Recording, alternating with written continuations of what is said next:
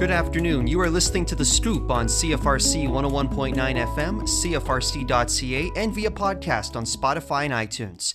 Brought to you by our news team, Alexandra Fernandez, Chancellor Miracle, Chris Laurie, Zayden Vergara, Dinah Jansen, Erica Singh, Alex LaRue, and me, Karim Mosna. The municipal election is less than 2 weeks away, coming up on Monday, October 24th. And in advance of that, we continue our discussions with the mayoral candidates here on The Scoop. This week, we speak with Tina Fraser. Okay, so Tina, I've had a chance to review your platform, and I understand that you're really pushing for a smart city. Now, for those who might not be familiar with what you're talking about, describe what this smart city would look like. So basically, it's an internal digital infrastructure. So simply, it just means that all of our municipal resources, finance, staffing, and assets would be on a platform, a smart city platform. Now, this technology is available in various countries, but I'm hoping to commission a Kingston team to design and build it. But yeah, so basically an online platform for all municipal services that citizens can interact and engage with through an app. Wow. So really, in a sense, there's a lot more transparency between what's going on in government and the people, that getting rid of that divide between, what are they doing behind closed doors, right? Thank you very much. Yes. And not only that, but there's a report that I found, it's on my website. Our system is still from 1999. Oh, wow. 21 years, mate. So, and that's all it is about. Like, one of my values is transparency. So you can see exactly where your tax dollars going. You can see what staff are working there. And because that's a big problem in the report, is basically not being able to track payroll, scheduling. So for 21 years, there's been no accountability. So really, it's an accountability tool for the citizen to see where their tax money is going. And it keeps money in the city. We can, see where it's exactly going. You talked on your website, just shifting a little bit here, about meeting people where they're at. I find this a really, in a sense, a really simple concept, but I'd love to hear some examples of this. Okay, so currently, when you look at the development page here, dash page, development is happening. It is happening centrally downtown, but what's happening is they're developing, and that's displacing people. So if we're developing, say, for seniors, well, we want to meet them where they're at. So with the smart city technology, we can demographically find out where's the best place to increase senior housing. And by senior housing, I mean seniors that don't need to go to long-term care, but need help to stay home. Just like the community living model, I work with them, and it's a great model. So when you meet people where they're at, instead of asking them, oh, well, we're going to develop here, so we're going to move you here, or well, maybe we'll put one over here. It's just simply building around the demographic. And that way, when we create those little communities, then we can provide and have the services built around that area, so they're not having to take transport and pay for taxis to get to appointments and to get their groceries and things like that. So simply just is smart development and looking at biodata to be able to put groups together. And I think that's very important. There was an article that stated that I was wanting to build smaller, efficient, multi-unit housing. And I that's not what I meant. I don't think it's good to have different types of populations together. I think it's better to have like student housing for students, senior housing for seniors, single housing for single moms or single dads. And if you're putting multiple different people in there, then we're putting people at risk that we can't really control, right? So meeting people where they're at it's not a big change. It's just looking at what we got now and going, okay, when we develop, where is the best place to develop so people aren't being displaced and having to take expensive transport. And plus, with these little communities, we can introduce micro-mobility so that they have the ability to go out and get their mail and get their groceries. They're spending more money. That helps our economy, and we get out of recession. Excellent. Yeah. And this would apply to other age groups and demographics beyond seniors as well. Yeah, definitely. So instead of saying, we need a place for the unhoused or homeless, no, we need places that they can go recover and eventually get into housing. So again, yes, it's student housing should be built around the schools and I would like dormitory styles, but yes, so really placing it that each population is in a community. Well, and of course, that all ties in with pretty well the number one issue that gets the most talk in council, which is the housing crisis. Yes. And again, with the new smart city system, we can start to see where the money's at and reallocate it more properly. Our policing budget is quite high because we do have a high crime rate here because we have 6 prisons. And we have, people coming in that are even actually from Kingston, but they've come in from, Rockville or whatever. So really having a system there too in place, a municipal system that when people are being let out, they're going into specific rehab, recovery. And not everybody has addiction problems in jail. I'm not saying that. But a lot of people come out, they don't even have a job. They have a criminal record. They're not going to get hired. They can't get welfare because they need an address. So what are they going to do? They're going to do what they need to do to get money. Maybe not for drugs, but just for eating, for example.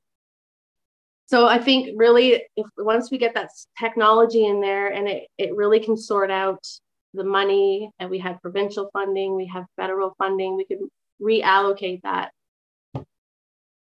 I understand another one of the priorities you want to bring to the table is reclaiming with regards to our green space. Tell me a bit more about what that would look like. There was a planning meeting regarding the tannery property, and a man, I can't remember who said it, but he mentioned the term urban forest.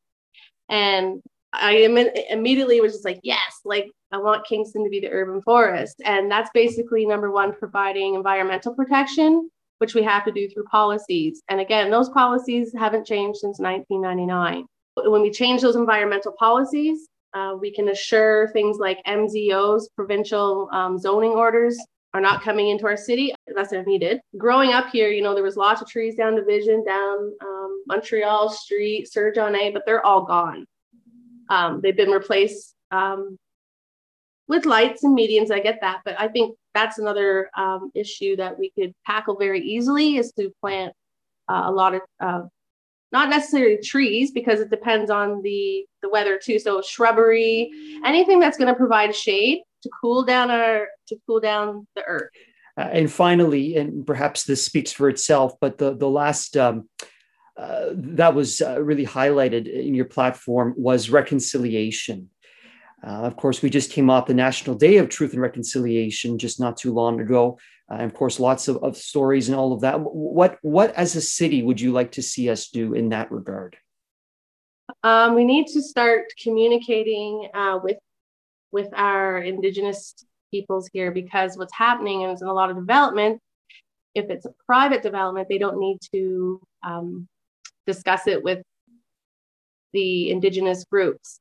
Now, I think that's a policy in place. I'm not sure how that came about, but it's reconnecting and basically giving back some land. So Bell Island is a native burial ground, and the park was a landfill, but my goal would be to have that as an Indigenous rehabilitation center. People that identify as Native, if they're coming out of prison, if they're coming from other cities, it would be a place that they could go and practice their spiritual practices and cultural practices in peace, and giving back some property and having open dialogue about when there's projects happening, to make sure that they are included 100%. And regardless if it's a private, a municipal, or a provincial development, Indigenous peoples need to be consulted on that.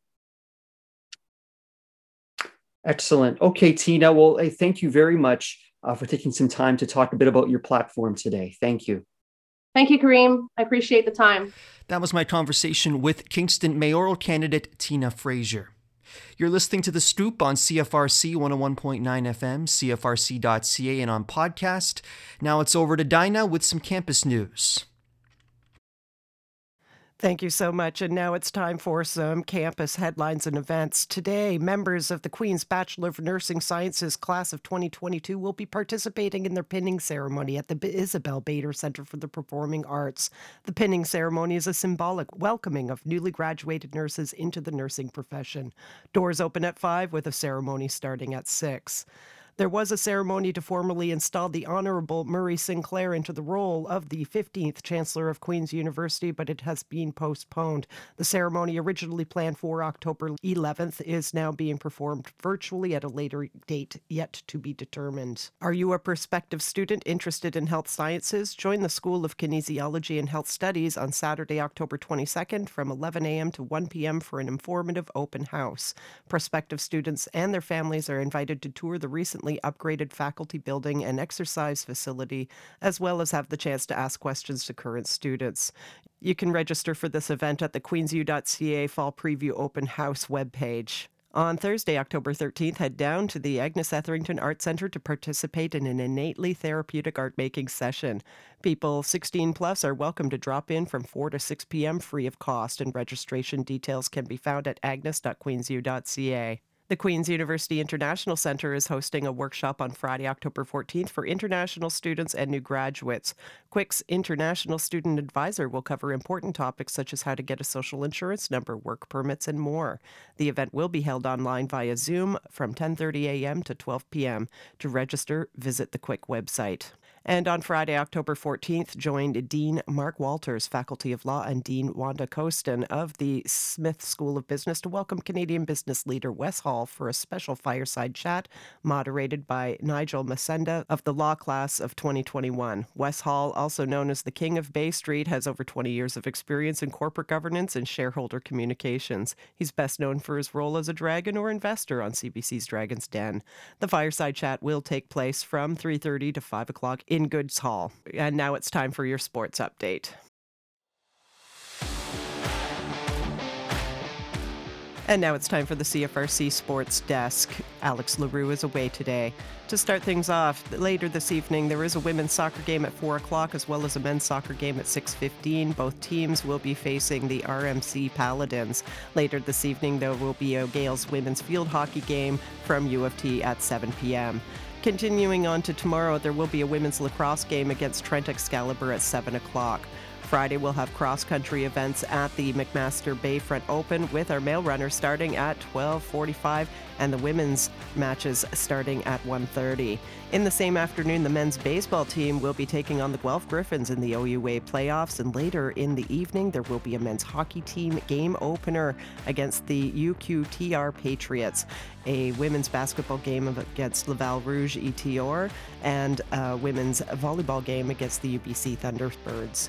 On Saturday, the women's soccer team are taking on Trent, and the men's football team are against the McGill Marauders at 3 p.m. at Richardson Stadium. Tune into CFRC Live to stay up to date with the coverage. Men's rugby team will also play on Saturday in a match against the Guelph Griffins, and the men's hockey team will be facing UQTR Patriots once again. And lastly, on Sunday, there will be women's varsity sports with a basketball game at 10 o'clock against the Calgary Dinos, fast pitch at 11 a.m., and 1 p.m. against TMU, a lacrosse game at 11:45 against Wilfrid Laurier, and again at 3:15 against McMaster.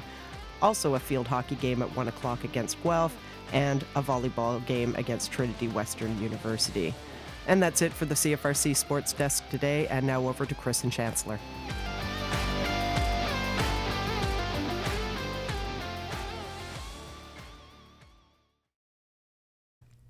This is Chris, and I'm coming in with an interview with Kait Allen of Modern Fuel, and we're going to talk about their upcoming 45th anniversary. So would you like to introduce yourself?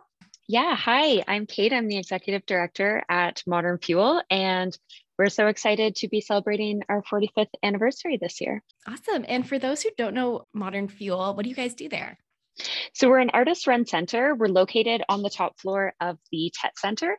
And we have 3 gallery spaces. We have a new media workspace, and we offer a wide range of cultural programming for the community. And we provide paid opportunities for artists locally and nationally to present their work, lead workshops, and yeah, just a wide range of opportunities for artists. Awesome. And it's your 45th anniversary. So that's 45 years of accessible art and spaces for artists. So what does that mean for you guys? Yeah, it's a really amazing accomplishment. We were founded back in the late 70s, and it's just been really great to see the organization grow and evolve over the past 45 years. It means that we're able to just really continue providing free, accessible programming for our community here in Kingston. And providing paid opportunities for artists, which is really essential to our mandate, ensuring that artists are paid a fair wage for their work, and just being able to be an entry point into contemporary art for the community. Totally, yeah. And last time you were on our airwaves was the summer, and you guys were already gearing up for anniversary celebrations. And I remember one project you guys were working on was going through your archives. Yeah, so we got a grant from the Canada Council for the Arts to digitize our archives. So we have been sifting through 45 years worth of really amazing material, artwork, exhibitions, workshops, etc. And we're digitizing that material, and we're working on developing a special archival website where all of that content will live, so that people in the public can look through it and just kind of enjoy all of this work from throughout our history. That's sick. Yeah. And then what's the actual date of your anniversary? So we were officially incorporated as the Kingston Artists Association on October 12th of 1977. Okay, so coming up real soon. Yeah. Yeah, and what other events do you guys have going on for it? So right now, thanks to the Ontario Arts Council, we're kind of presenting a wide variety of archival exhibitions. So we have had a couple of things up in the downtown community throughout the summer and into the fall. These were kind of exhibitions in storefront windows of material from our archives. So we had one up at Novel Idea. There's one up right now at the Grand Theatre. We've partnered with Terra Natural Foods and Camera Kingston just to kind of be presenting a bunch of archival materials out in the community. And then we're also planning to do a film screening of archival art films that we've shown throughout our history. And then we'll also be building a virtual exhibition of archival materials as well. And where can people keep up with all things Modern Fuel, including your anniversary events?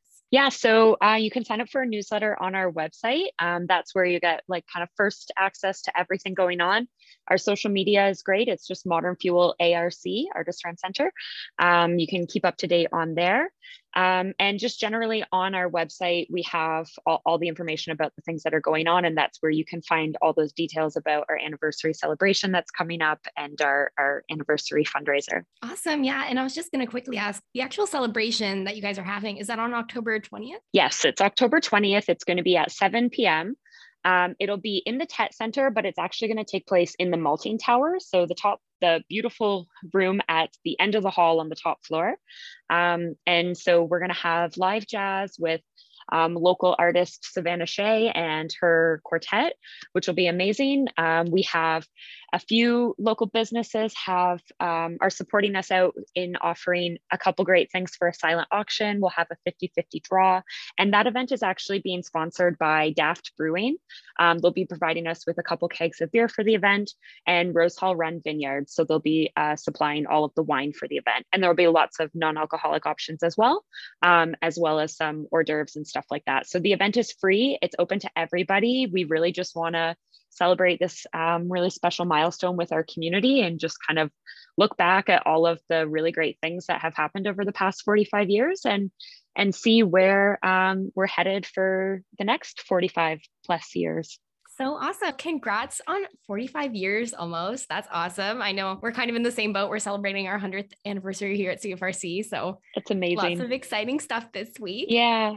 I was just going to add also that we are doing a 45th anniversary fundraising campaign. So our goal is to try to raise $4,500 by the end of the year in honor of our celebration. And People can donate to that fundraiser on our website, or you can click the link in our bio on our Instagram. And all of the funds that we generate through that are just going to go back into ensuring that we can continue to provide all of this wonderful programming moving forward into the future. So every donation makes a really huge difference, and we just really, really appreciate all contributions. Fantastic. Okay, so folks can be sure to donate and attend all of your 45th anniversary celebrations. And that was all the questions I had for you today. So thanks so much. Thank you so much, Chris. Great to talk with you. All right, so next up, I'm going to throw it to Dinah with the weather. Thanks so much. And now it's time for the CFRC weather report. Tonight, we're expecting mainly cloudy skies with 40% chance of showers beginning before morning and a risk of thunderstorm overnight. Winds south at 30 kilometers an hour, gusting to 50 and a low of 12. On Thursday, we're expecting showers with a risk of a thunderstorm and a high of 16. At night, cloudy with 40% chance of showers and a low of 8. Friday, October 14th, we'll see a mix of sun and cloud with 40% chance of showers and a high of 14. Friday night, cloudy periods with a low +5. On Saturday, there will be a mix of sun and cloud with a high of 12 and cloudy periods with 30% chance of showers and a low of 6 that evening.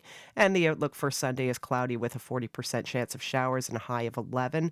And at night, cloudy with 40% chance of showers and a low of 6. That's it for the CFRC weather report. I'm now turning it over to Alexandra Fernandez with the City of Kingston traffic report.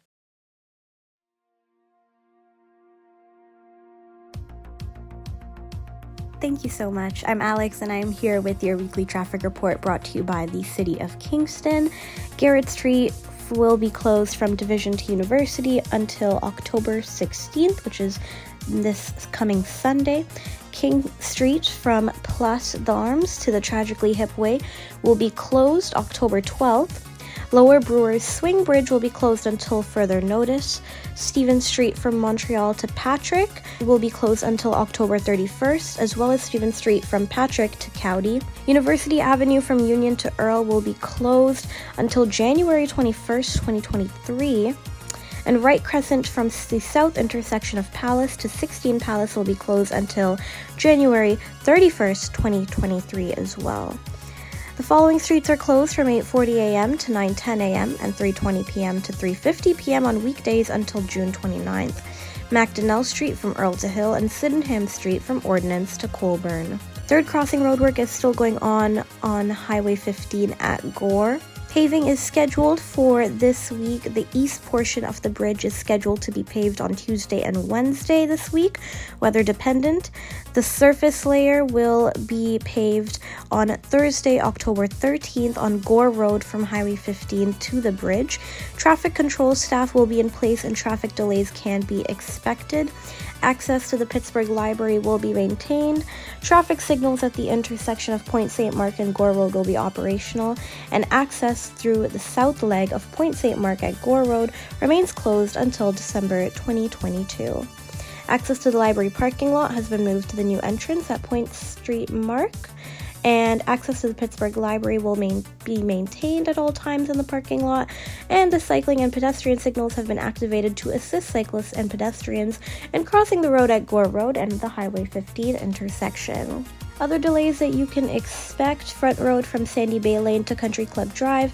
You can expect some traffic delays due to a lane reduction to a single lane in each direction. Highway 2, 300 meters west of Abidon to 300 meters east of Abidon. You can expect a lane closure until October 28th. Jackson Mills Road near the K&P Trail will be reduced to one lane. Johnson Street from Barrie to Clergy, you can expect a lane closure until October 14th. And Sandy Hill Road, city limits to 5 kilometers west of city limits, you can expect delays until November 16th. That's your weekly traffic report. Thank you so much for tuning in, and we are going to throw it over to Dinah with our events calendar.